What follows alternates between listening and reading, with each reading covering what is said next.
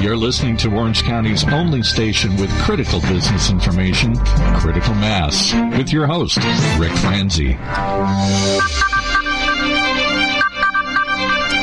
Welcome to today's episode of Critical Mass Radio Show. I am your host, Rick Franzi, and this business talk show airs live on Tuesdays and Wednesdays at 4 p.m. and Thursdays at a special time of 3 p.m. and can be heard exclusively here on Orange County's only community radio station, octalkradio.net. If you're listening to this show as a podcast, we encourage you to consider listening to the show live during our broadcast times. We're broadcasting from octalkradio.net state-of-the-art studios here in the TechSpace facilities in beautiful Costa Mesa, California. This show is brought to you by our commercial sponsors, Succession Strategies, Smart Business Magazine, Smart Stop Self-Storage, and Decision Toolbox. The goal for this show is to help you, our listening audience, to make better and more informed decisions. We do that by interviewing guests who have knowledge and experience that you can learn from. Today is a special segment. Our first guest, Jim Corbett, who is board chair for the United Cerebral Palsy of Orange County organization, is in. This is not one of our nonprofit shows, but this organization came to our attention. Jim was available, so I asked him to come in and be a part of the program. Jim, welcome to the show. Thanks, Rick. Tell me a little bit about your background and then your kind of path to joining the board and the role that you play. I'm a 30-plus year medical device entrepreneur. Okay. And I'm in my fifth time of starting a company. And I'm in the fifth year of doing that, so it's my fifth time CEO job. Wow. And a lot of fives there. And along the way, I've been rather active in various philanthropic efforts, notably like with American Heart Association here in Orange County. I was the chair of their gala twice. Okay. And some others similar. But a few years back, I was talking with my wife, and I said, I think it's time to maybe think about approaching our philanthropic strategy differently. Why don't we do something that's a little closer to home for us? Not about my career in business, but really about our lives and people we care about. It happens that we have a close family member who has cerebral palsy. And so we started focusing, getting more active there. And my wife in particular is a special needs lawyer, so she's very involved with the causes of the disabled. And along the way, I met the former CEO of United Cerebral Palsy of Orange County, henceforth UCPOC, in this conversation. Okay. And Kathy Collins, and she was they were expanding the board, and she said, we're looking for kind of transforming our board and getting it ready for the sort of next stage. And so I met with the board members, and I joined the board, in fact, last calendar year. As a board member? As a board member. Okay. Oh, yeah. Nice. So for those people that may not be familiar specifically with the Orange County chapter of the United Cerebral Palsy, can you explain what United Cerebral Palsy, or as you say, UCPOC? Is yes. that right? Yes. UCPOC. Tell me about the organization here in Orange County, Jim. Well, it's got a long history. In fact, it was founded in the early 1950s by parents and their friends with children to benefit children with cerebral palsy and offer education, social activities that are really not provided at that time in the public school system. We became an affiliate chapter of the state of California's United Cerebral Palsy Organization. Okay. And therefore became part of the national UCP organization. It's an affiliate structure. Okay. And we officially incorporated as a nonprofit in 1953. Wow. So we're having our 60th anniversary this year. I mean, that's huge. Amazing, huh? Yes. And so our original focus, and this is sort of one of those things that isn't immediately obvious, is although we have focused immediately on cerebral palsy and children, because you could also focus on people with cerebral palsy. Okay. So our focus in UCPOC happens to be children. The children with cerebral palsy often have many other things that they're dealing with in their health care, so confounding conditions that they have to deal with. And so we have broadened our definition as focusing on children with disabilities to help them, offer them a life without limits. That's our tagline, a life without limits. I like the tagline. We have about 3 minutes left, and I'm curious, you've been on the board for a year, you're already the board chair. How did that happen? Well, unexpectedly, of course. One of the first tasks of the board was moving it to the next generation. So 4 years ago, we almost were completely government funded. And today we're 35% philanthropic funded. Great job. So the world's changed for us. Yes, it has. So we wanted to undergo a governance change. And as I joined the board, I've been a public company CEO two different times. And so I have a lot of governance experience. Sure. And so I became chair of the governance committee, and we went about rewriting our bylaws and testing our mission and doing a whole large number of things. And we had a lot of our senior board members were coming to term limits. And rather unexpectedly for me, I was nominated to lead the board, in which I accepted. Okay. But it was kind of one of those things that, I didn't exactly expect to end up here. My second year, yeah. Right, exactly. Okay. So, but nonetheless, I've really enjoyed it. We really have a great group of people who are on the board. How big is your board? We have 18 members right now. Wow. Okay. What's the charter for? 21 or? Yes. We can have, I think 23. 23. I think so. Okay. Yeah. Yeah. Are you looking for additional board members? We're not aggressively doing so Okay. right this moment. We're trying to assimilate. We've had about a 50%, if you go back 18 months, we've got about a 50% new board. Wow. And because of the term limits. Term limits and reorganizing specifically. So you have to learn to function Right. as a team, and that takes a little time. That's great. Well, we're talking with Jim Corbett, who is in a capacity as board chair for UCPOC, which is United Cerebral Palsy of Orange County. We're going to take a quick break, and when we come back, I'm going to shift a little different direction, Jim. I'd like to ask you about your role as president and CEO of Veritas Medical. So I want a little bit about that, and then we'll come back and talk about some other things going on with your nonprofit work. So stay tuned, ladies and gentlemen. We'll be back in 2 minutes, but first, these commercial words from our sponsors.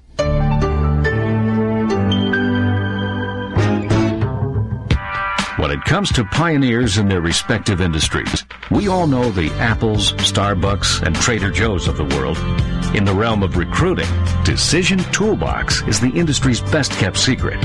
With 90% of their business from referrals and repeat customers. For over 20 years, Decision Toolbox's U.S.-based team of recruiters, sourcers, professional writers, quality personnel, and tech support has perfected a Six Sigma approach to talent management.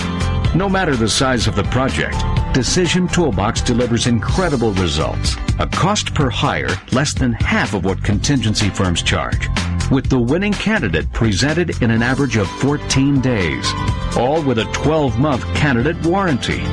With results like that, Decision Toolbox won't be a secret for long.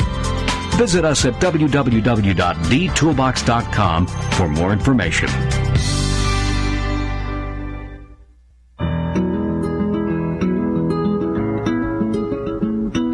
Can we talk about your family business? You know, that thing you put your whole life's blood, sweat, and tears into?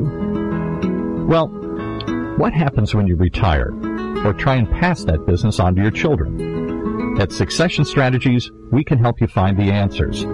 We'll guide you through the unsettling process of protecting your family legacy and successfully passing your business on to the next generation, safely and securely, ensuring that it'll both survive and thrive for generations to come. So ask yourself just one question.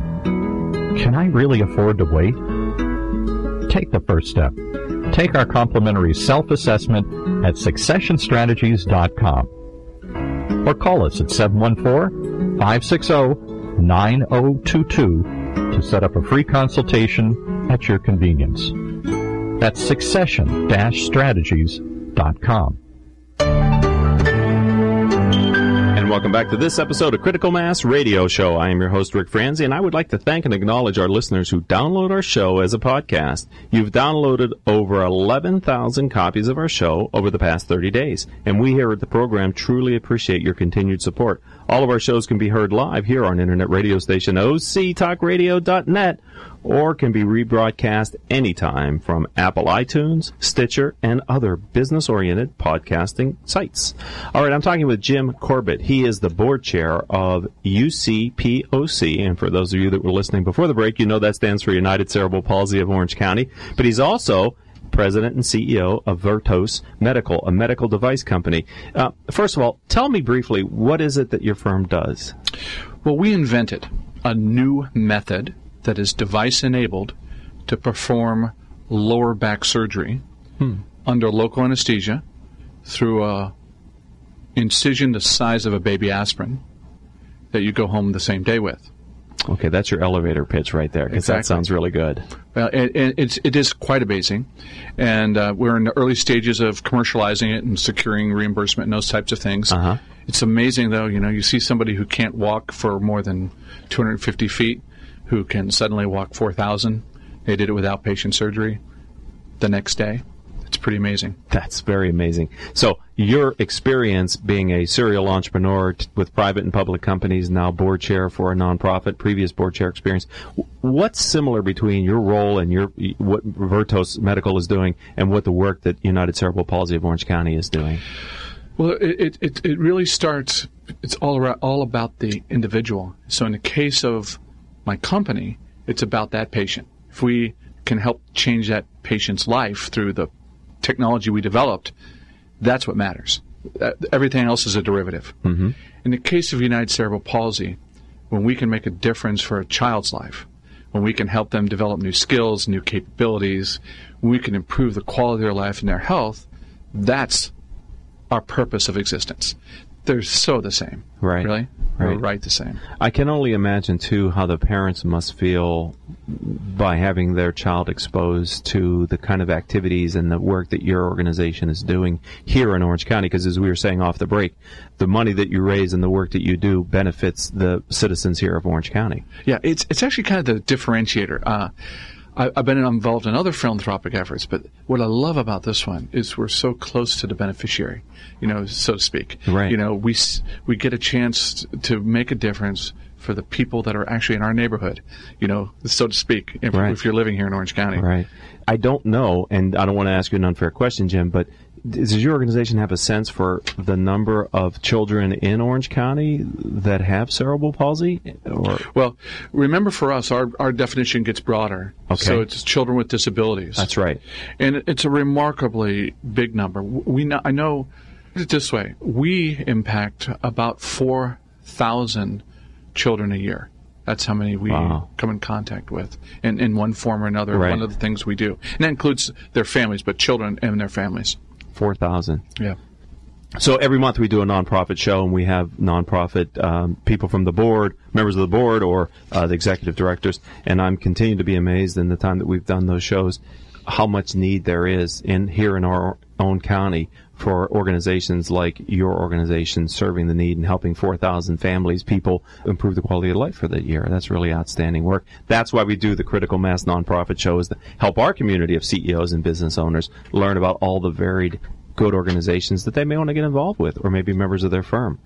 Let me ask you, on that note, every time I have someone from the nonprofit in, I like to talk about fundraising events, galas, golf tournaments, whatever.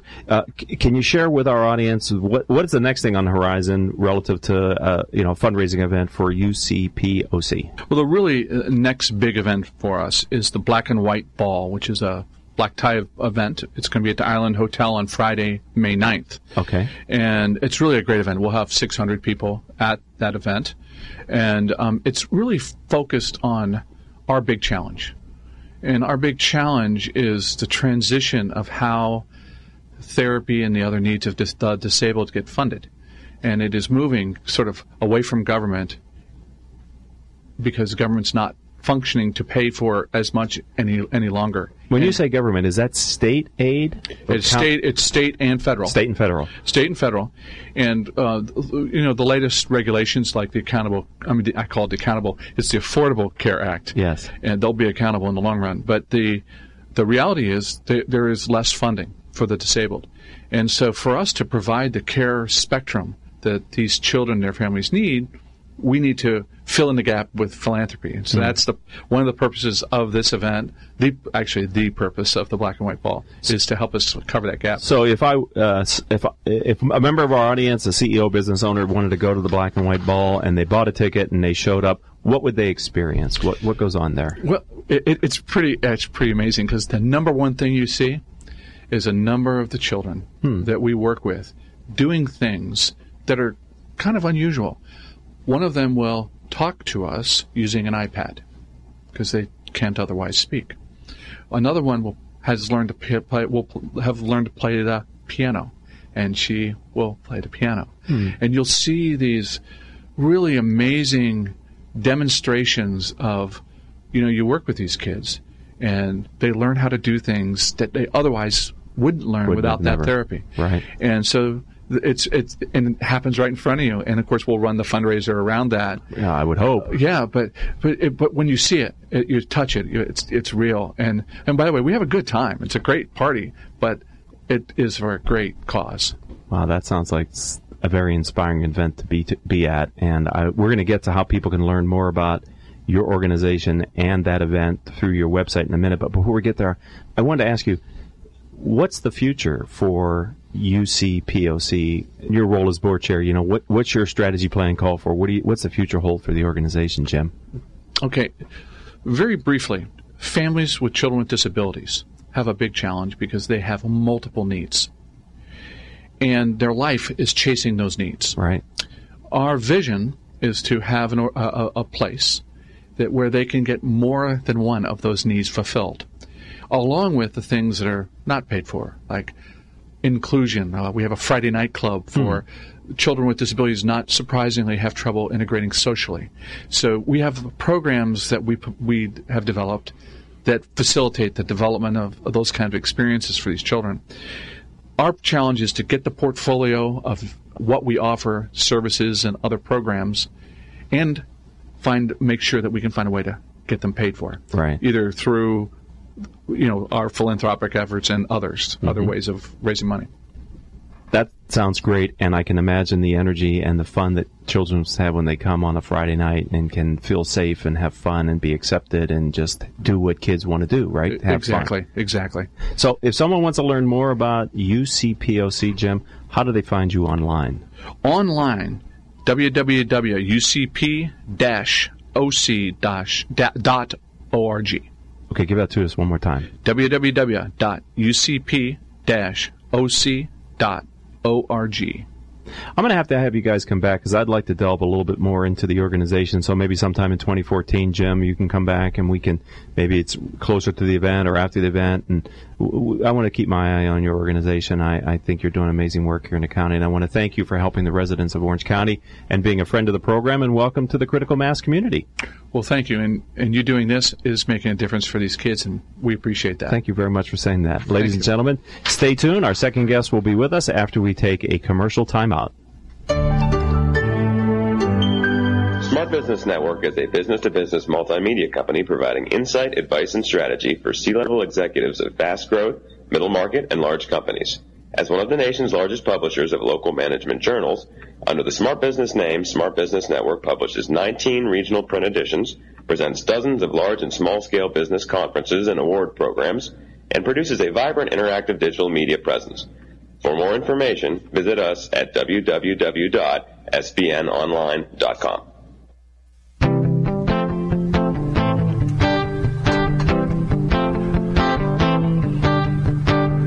There's something happening out there today. All across America, we're seeing encouraging signs of economic recovery. Businesses are once again thinking about new growth, and new opportunities are emerging. But it raises the question, is your company positioned to take full advantage of the economic recovery and the opportunities it presents? Maybe it's time to ask, how has the recession impacted your business model? Is your business as relevant as it once was? Should you consider entering new markets or expanding into new categories? And what do customers really value about their relationship with you? The golden thread through all these questions and the answer to each and every one of them can be found in just one place. Your brand. It's much deeper than your logo and much bigger than your advertising. Your brand is the enabler of your entire business strategy. Rikas Baird is a brand strategy firm that can help. They specialize in business branding. They've helped hundreds of companies from startups to Fortune 500 leverage their brands to drive growth. They can do the same for yours. It's really quite simple. Find out more, just visit brandingbusiness.com. That's www.brandingbusiness.com.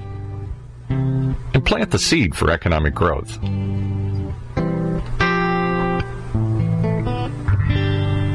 Imagine what it would feel like to lose everything. Your job, your home, your family, your dignity. This has happened to thousands of the men, women, veterans, and young adults we serve at Working Wardrobes. What do we do to help? We provide career development services, life skills workshops, job skills training. We provide the perfect interview outfit, and we get clients placed in jobs. Call Working Wardrobes, 714-210-2460. Donate, volunteer, invest, hire. When it comes to pioneers in their respective industries, we all know the Apples, Starbucks, and Trader Joe's of the world. In the realm of recruiting, Decision Toolbox is the industry's best-kept secret, with 90% of their business from referrals and repeat customers. For over 20 years, Decision Toolbox's U.S.-based team of recruiters, sourcers, professional writers, quality personnel, and tech support has perfected a Six Sigma approach to talent management. No matter the size of the project, Decision Toolbox delivers incredible results. A cost per hire less than half of what contingency firms charge, with the winning candidate presented in an average of 14 days, all with a 12-month candidate warranty. With results like that, Decision Toolbox won't be a secret for long. Visit us at www.thetoolbox.com for more information.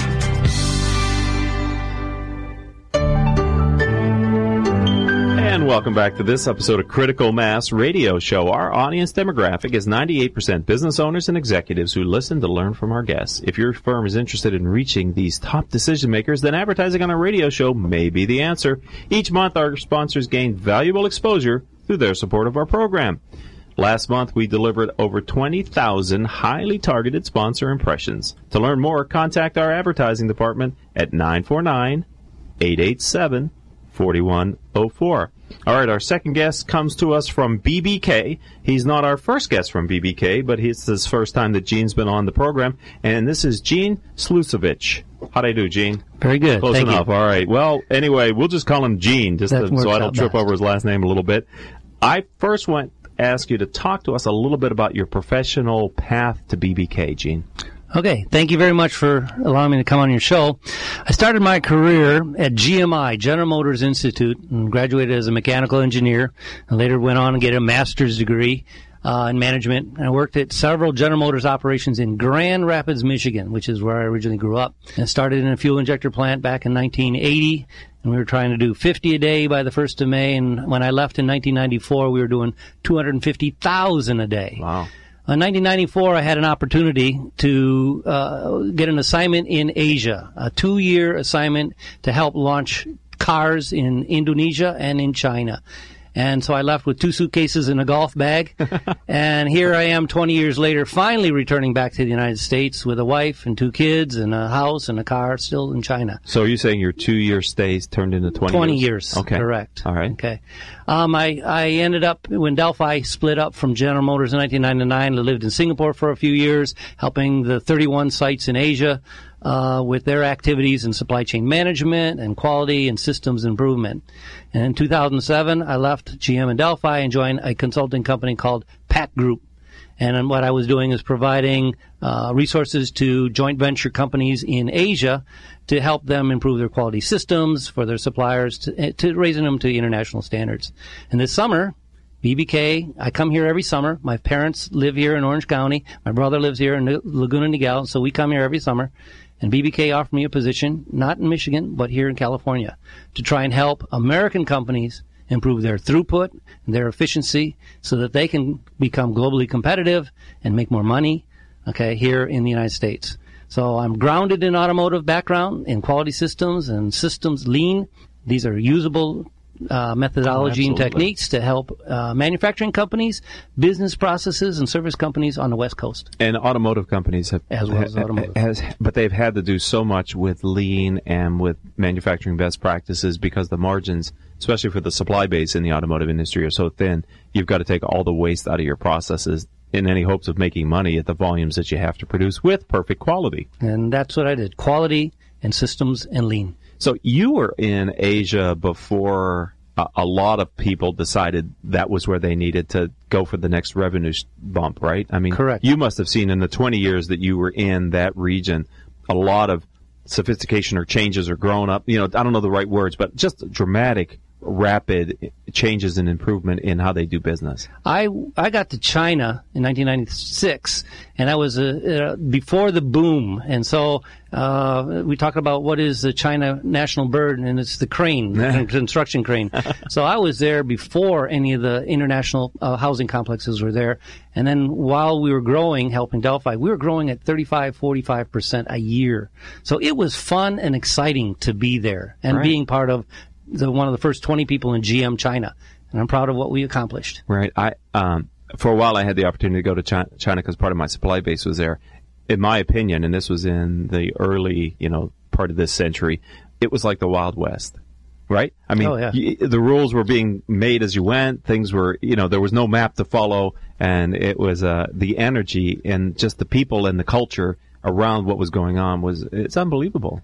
It was exciting to be part of this tremendous growth, and it cannot be duplicated for a long time. Right. But it was truly amazing to What great to do experience. That. All right, let's talk a little bit about BBK. So from your perspective, you could have went to a number of different companies. Why did you choose BBK, and what is it that you're focused on now as a part of the team here in Southern California? Okay, BBK is a Midwest company. Their headquarters are in Detroit, so most of their customers and clients tend to be automotive related. But they are a very complex or wide variety of services they provide. They have lawyers for tax and litigation activities. There's real estate experts. They do mergers and acquisitions, which is something we'll talk about later, because in the last 3 months that I've been here, we've got 2 projects where we're trying to help a Chinese company come to the USA and find an acquisition, and we're being successful. So I'll talk a little bit later about onshoring and reshoring of businesses. But they also are grounded in CPAs, so they provide financial services to all different industries, for companies. And then they have an operations group, which is I'm a part of the operations group. So my colleague here, Jim Downs, is here in California with me. He's a CPA, and I'm the ops guy. And together, we're growing our network in support of non-automotive as well as automotive companies out here on the West Coast. Do you plan to stay in the West Coast for a while? I mean, is this home now? Are you bringing your family here? They're coming here in January to look for housing and schools. And, yes, we're planning to settle down here. What does BBK stand for? I'm sorry.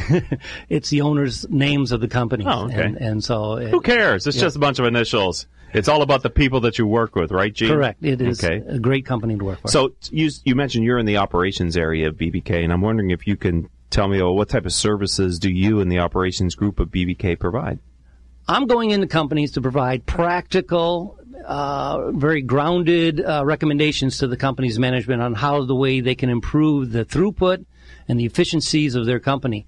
They're looking at inventory and warehouse management, their quality systems, their supply chain management, looking at energy and indirect material spends. And Jim, the CPA colleague of mine, he works at improving the cash flow and enhancing the financial management methodology, and both of us together then improve the profitability of these companies. And our sweet spot tends to be the $10 to $50 million companies. And although Jim and I both have experience with large, $150 million to $500 million companies as well. The companies I've seen here in California so far, and again, many of them are not like the executives that come to your sessions. These are companies that tend to need some support, are more focused on making a product or providing a service than they are focused on making money. And so they're leaving lots of money on the table. They might be in the black, but they're leaving lots of opportunity on the table. And so we go in, and most of our referrals come from banks and financial institutes, or these companies are not performing to their expectations for repaying loans and things like financial credit like that. And we go in and help them improve their efficiencies and, again, their profitability and return them back to profit. I've been going to networking meetings all over the place. And again, just like your colleagues that come to your meetings where we've originally met, right. They're saying they're the cream, but their people are seeing lots of companies that need this type of support. They don't do business plans. They don't have metrics for monitoring performance. At the end of the month, they're surprised whether they make a profit or not. And so that's what we do, is come up with a project management focused supply chain management process to improve their profitability, and so they know whether they're going to make money at the end of the month or not. You know, that's excellent, and I am glad you said it that way, because it's two sides of the same coin. On one side, there is tremendous opportunity for immediate improvement when you take what you've learned from working for a Fortune 100 company like Delphi or Fortune 50 of GM and bring it to a $10 or $50 million manufacturing company, right? Because they haven't had the type of investment in their manufacturing processes that you've been able to implement and learn from and implement and develop yourself.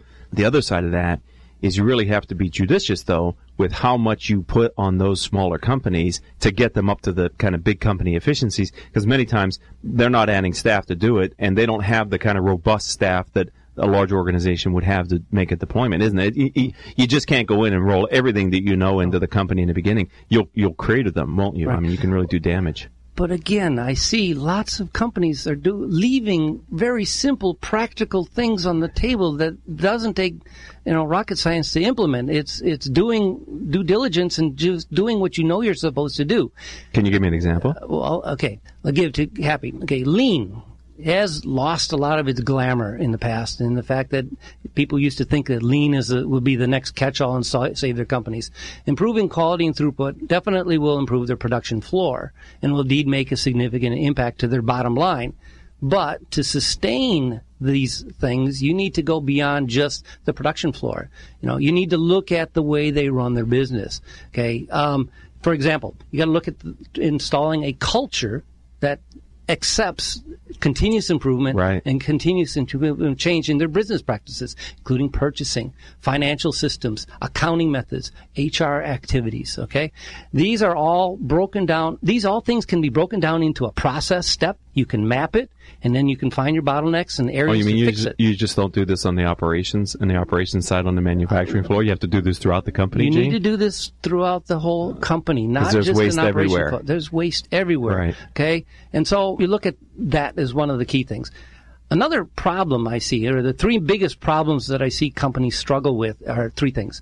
Communication and cooperation between functional groups. These groups have their own priorities, and they need to figure out how to work together. And companies don't work together. And that's even though we go out and fix one area, the other areas need to be work together.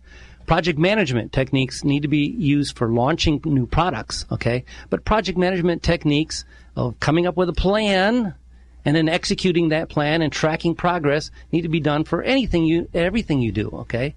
And any improvements that you plan to do, you need to follow a regimented project management methodology. And last is tracking KPIs, key performance indicators, and saying, are we making progress or not? And this way, if you're early on in the project, you see you're falling behind, you have time to fix it. If you wait till the end and discover you're late, you don't have time to fix it. And so instituting things like that are what I do. Well, there's so much we could talk about, because you talk about visual metrics and the power of visual aids in a manufacturing environment, and we could go, maybe that's a topic for another day, because we've got more than we can handle for the show today. We're going to take our third and final commercial break here on Critical Mass Radio. So, Gene, when we come back, I'm going to ask you if you can share a little bit more about the work that you're doing, maybe some of the challenges or opportunities that you're facing at BBK, and we'll be right back, ladies and gentlemen, but we're going to take this commercial timeout.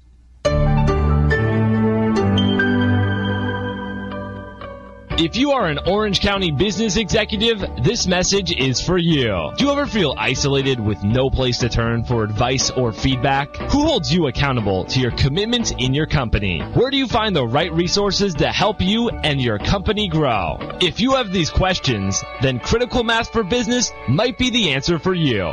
Critical Mass for Business is committed to helping you make better decisions. These are groups of peers running businesses just like you, providing a great sounding board to test ideas and concepts, review plan and goals, and present issues and opportunities for discussion. The result is improved strategy, accountability, people, and execution skills. If you are interested in learning more, go to www.criticalmassforbusiness.com and learn more about our executive peer group.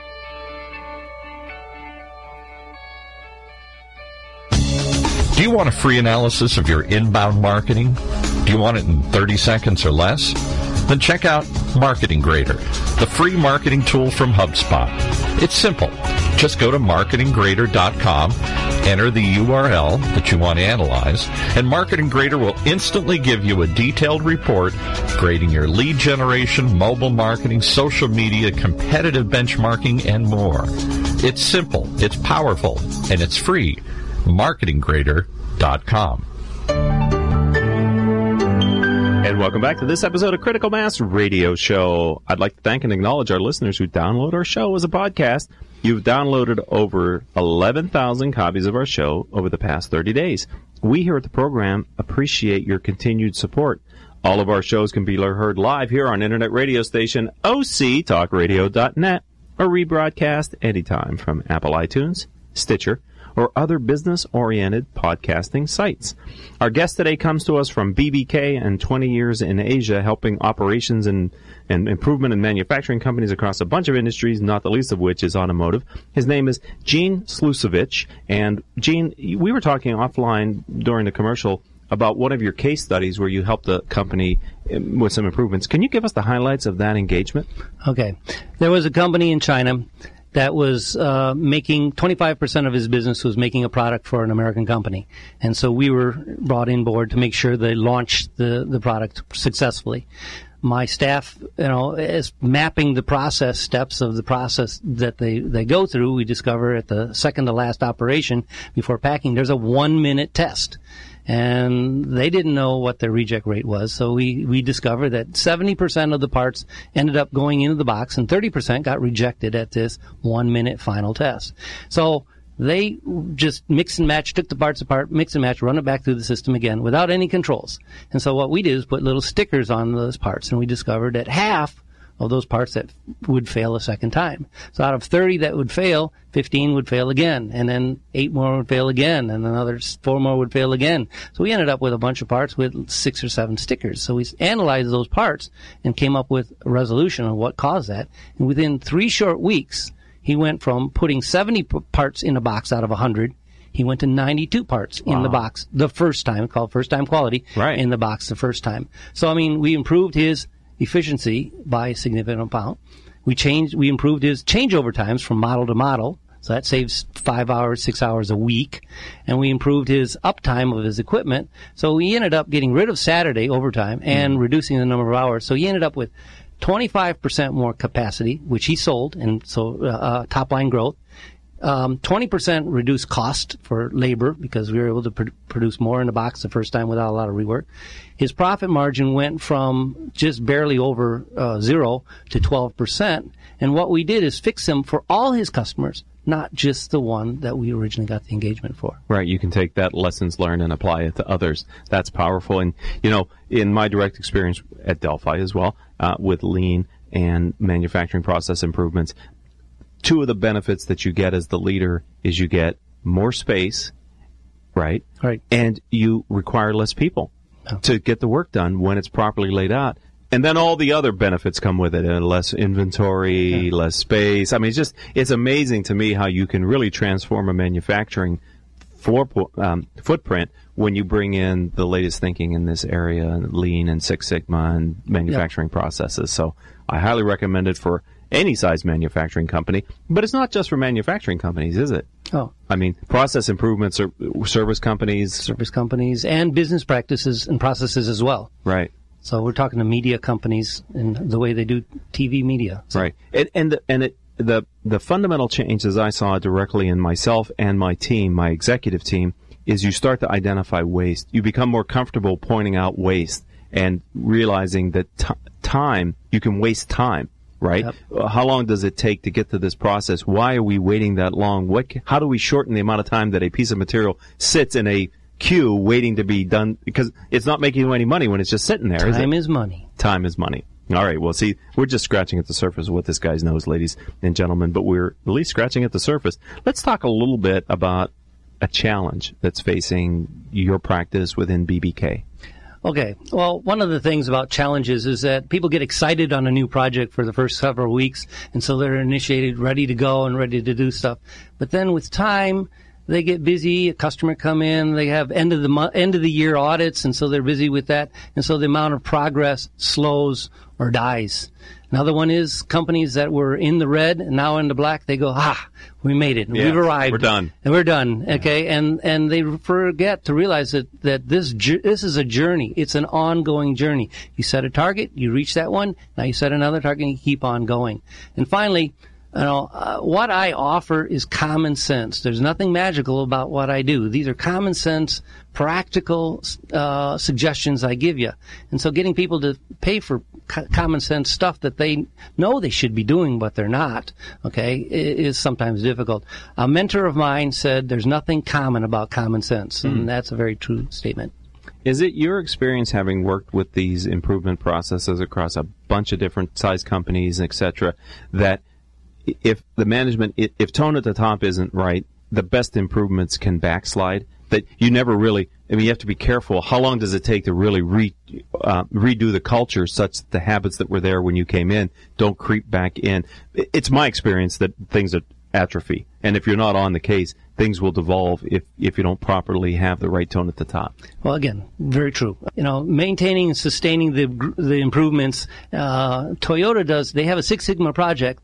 And 6 months after you finish the project, you've got to go back and check, are you sustaining the improvement, either the quality or cost or cycle time that you did? And so it's the natural tendency that once you make innovation improvement, things go down and degrade with time. Continuous improvement mixed with innovation means you got the little steps that go up, and so that the next innovation 6 months or a year from now later will get you even higher. And at worst, you'll stay flat. That's not a bad thing. Right, that's not a bad thing. And it is harder to make the subsequent process improvements, though. What you have on one side is you have the energy and the excitement because, hey, we fixed it, and look at all the gain, now let's go again. But it's sort of like the saying, low-hanging fruit. Some of the early changes you make are the easiest to make as far as seeing the results of the improvement. Later in time, it requires a little more thinking, and it's not always as obvious how you can continue to get some type of improvement out of a process, is my experience. Well, again, this is a lessons learned that I learned, okay? And that is that, it's a pet peeve of mine that people don't document lessons learned. So companies with new staffs are face these same challenges again and have to relearn the lessons the hard way again. So, again, one of the lessons I've learned is that I get excited, and I do get excited, and want to jump in. We got 10 or 15 things that we want to accomplish, and so we jump in and try and do them all at the same time. And yes, you have a big bang for your buck, and you see some improvements, but you never bring closure. Right. And if you don't bring closure, these bad habits, and like you just said, these mistakes will come back again months later or years later, and then you end up facing them again. So it is better that you pick on 3, and then you close them, and then you add another one. So you have a prioritized plan, and you work on one after another, rather than jump on all of them at one time. Right, and I'm a little bit off script here, but the other thing that always surprised me is the root cause analysis.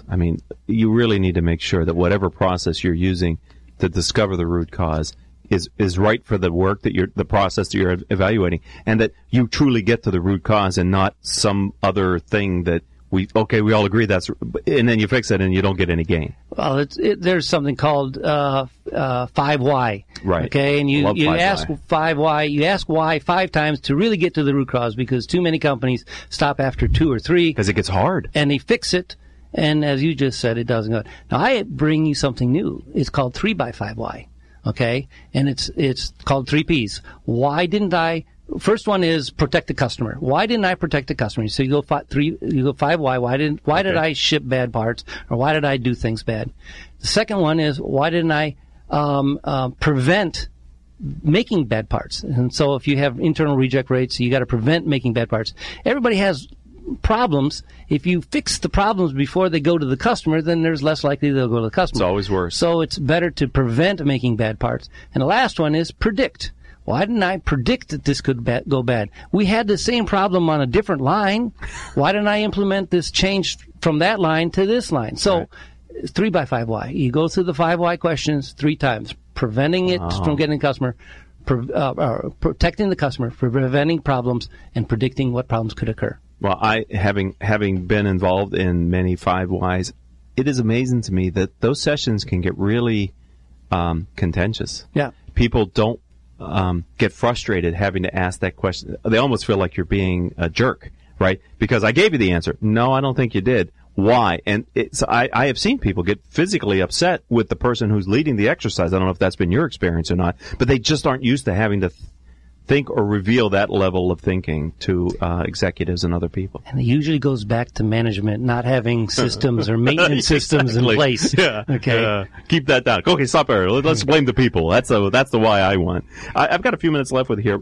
I'm wondering if you could share a valuable lesson that you learned that might have come, Gene, from a painful business experience. Do you have one of those you can share? Well, again, I like I just said, the one where I've implemented stuff and the sustainability didn't last because the systems weren't improved, procedures, policies weren't installed in place. And so, we've spent a lot of time, we were successful, and then they didn't win business next year because they couldn't be sustained. Somebody needs to go in and do an audit on a regular basis, and you want to try, it's called layer process audit. You want management to go out and look for problems, okay? And so every time I go out to the factory and visit a customer, even, I keep going back and looking at them saying, hey, you said you fixed this. Look, you didn't, it came back. Or, here's something new. And so you need management and a team to go out with eyes of the customer and look for everything wrong on a regular, like weekly basis or more frequently than that, and try and then come up with a plan to fix it and put it on the wall. You put it on the wall so everybody can see it. The task is there. The time is, when's it going to get done? And his name is there. And then when his name is there, then it'll get done. Too many times I see these plans hidden in the desk drawer. Right. And nobody sees that it doesn't get done. And if it doesn't get done, nobody will know. When his name's on the wall and he doesn't do it, then he's accountable. And people hear, name on the wall and put all this stuff, and you may think this is to be a bully, to shame people into it. But my experience is exactly the opposite. When you get these dramatic improvements, the people who drove that, who were the internal champion, deserve to have their name associated to the greens that are up on the board so that when the executives come through, they can easily recognize good performance and then recognize the individuals who caused it. Yeah. Back to what you said earlier about lean being there to eliminate people. Like the one example, he didn't eliminate people. He sold more business. And so the people ended up going back to overtime, okay, and getting all the overtime they wanted, okay, and they were selling 25% more business. And how do you quantify in a manufacturing environment the fact that you've taken out errors and bad product? People don't want to rework a product they've worked on the first time. They don't want to try to figure things out. So the less problems you inject in the system, the more you take out, the happier your workforce is because they're focused on improving and making more product, not, here comes that part again. It's got 5 dots on it, and here's the 6th. Well, 2 points that you just said. Happy workers give you better quality, okay? And that's one. Second one is rework. There's 3 types of rework. There's rework that you plan. It's in your cost. There's rework that is correcting mistakes, and there's hidden rework. Things are being done out on the shop floor. You don't know it's being done, and so your throughput, your efficiency is down, and nobody knows that the guy's being conscientious, reworking parts, filing off burrs and things like that, and production schedules and output suffers. Yeah, right. And how do you make that a process? This guy who's been doing it for years knows how exactly to take the burrs off the part, only he goes on vacation and somebody else is in there, and they don't even know they're supposed to do it, exactly. Let alone know how to do it properly, and all of a sudden your customer goes, hey, what are you doing? You're sending me these parts with these burrs on it. That's never happened before. Correct. And then you do the closed loop, and you look for the why, and it ends up, this guy's on vacation. Oh, my God, what's happening? Hey, if somebody would like to learn more about BBK in general and your department, operations, and what you guys do here in Southern California in particular, how do they find BBK online, Gene? Well, BBK is on the internet. It's www.e-bbk.com. That's our office. We're based. Give me that again. www.e-bbk.com. Okay. And then you can contact me, Gene Slusevich. It's GSLUSIEWICZ.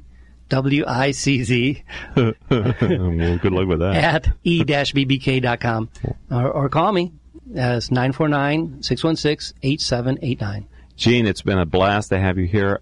We'll have you back at some point in the future. There's so much that our audience, and this isn't just for manufacturing companies, ladies and gentlemen, construction firms, people who have processes, service organizations, restaurants. There are so many different industries that can benefit from looking at their businesses with the idea towards eliminating waste, which then has so many positive benefits across just some of the things that we talked about today, I'd ask you to consider as one of your things for 2014, how do I eliminate waste in my business? Thanks for being a friend of the program, Gene. Thank you very much. Happy to be here. All right, I'd like to thank our producer, Crystal Nunley.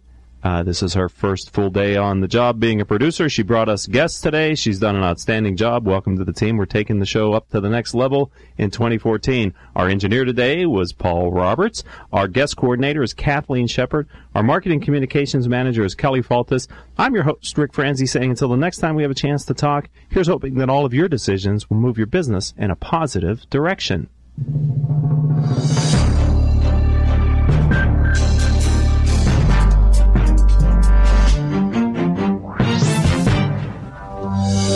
You've been listening to Critical Mass radio show right here on Orange County's only community radio station, OCTalkRadio.net.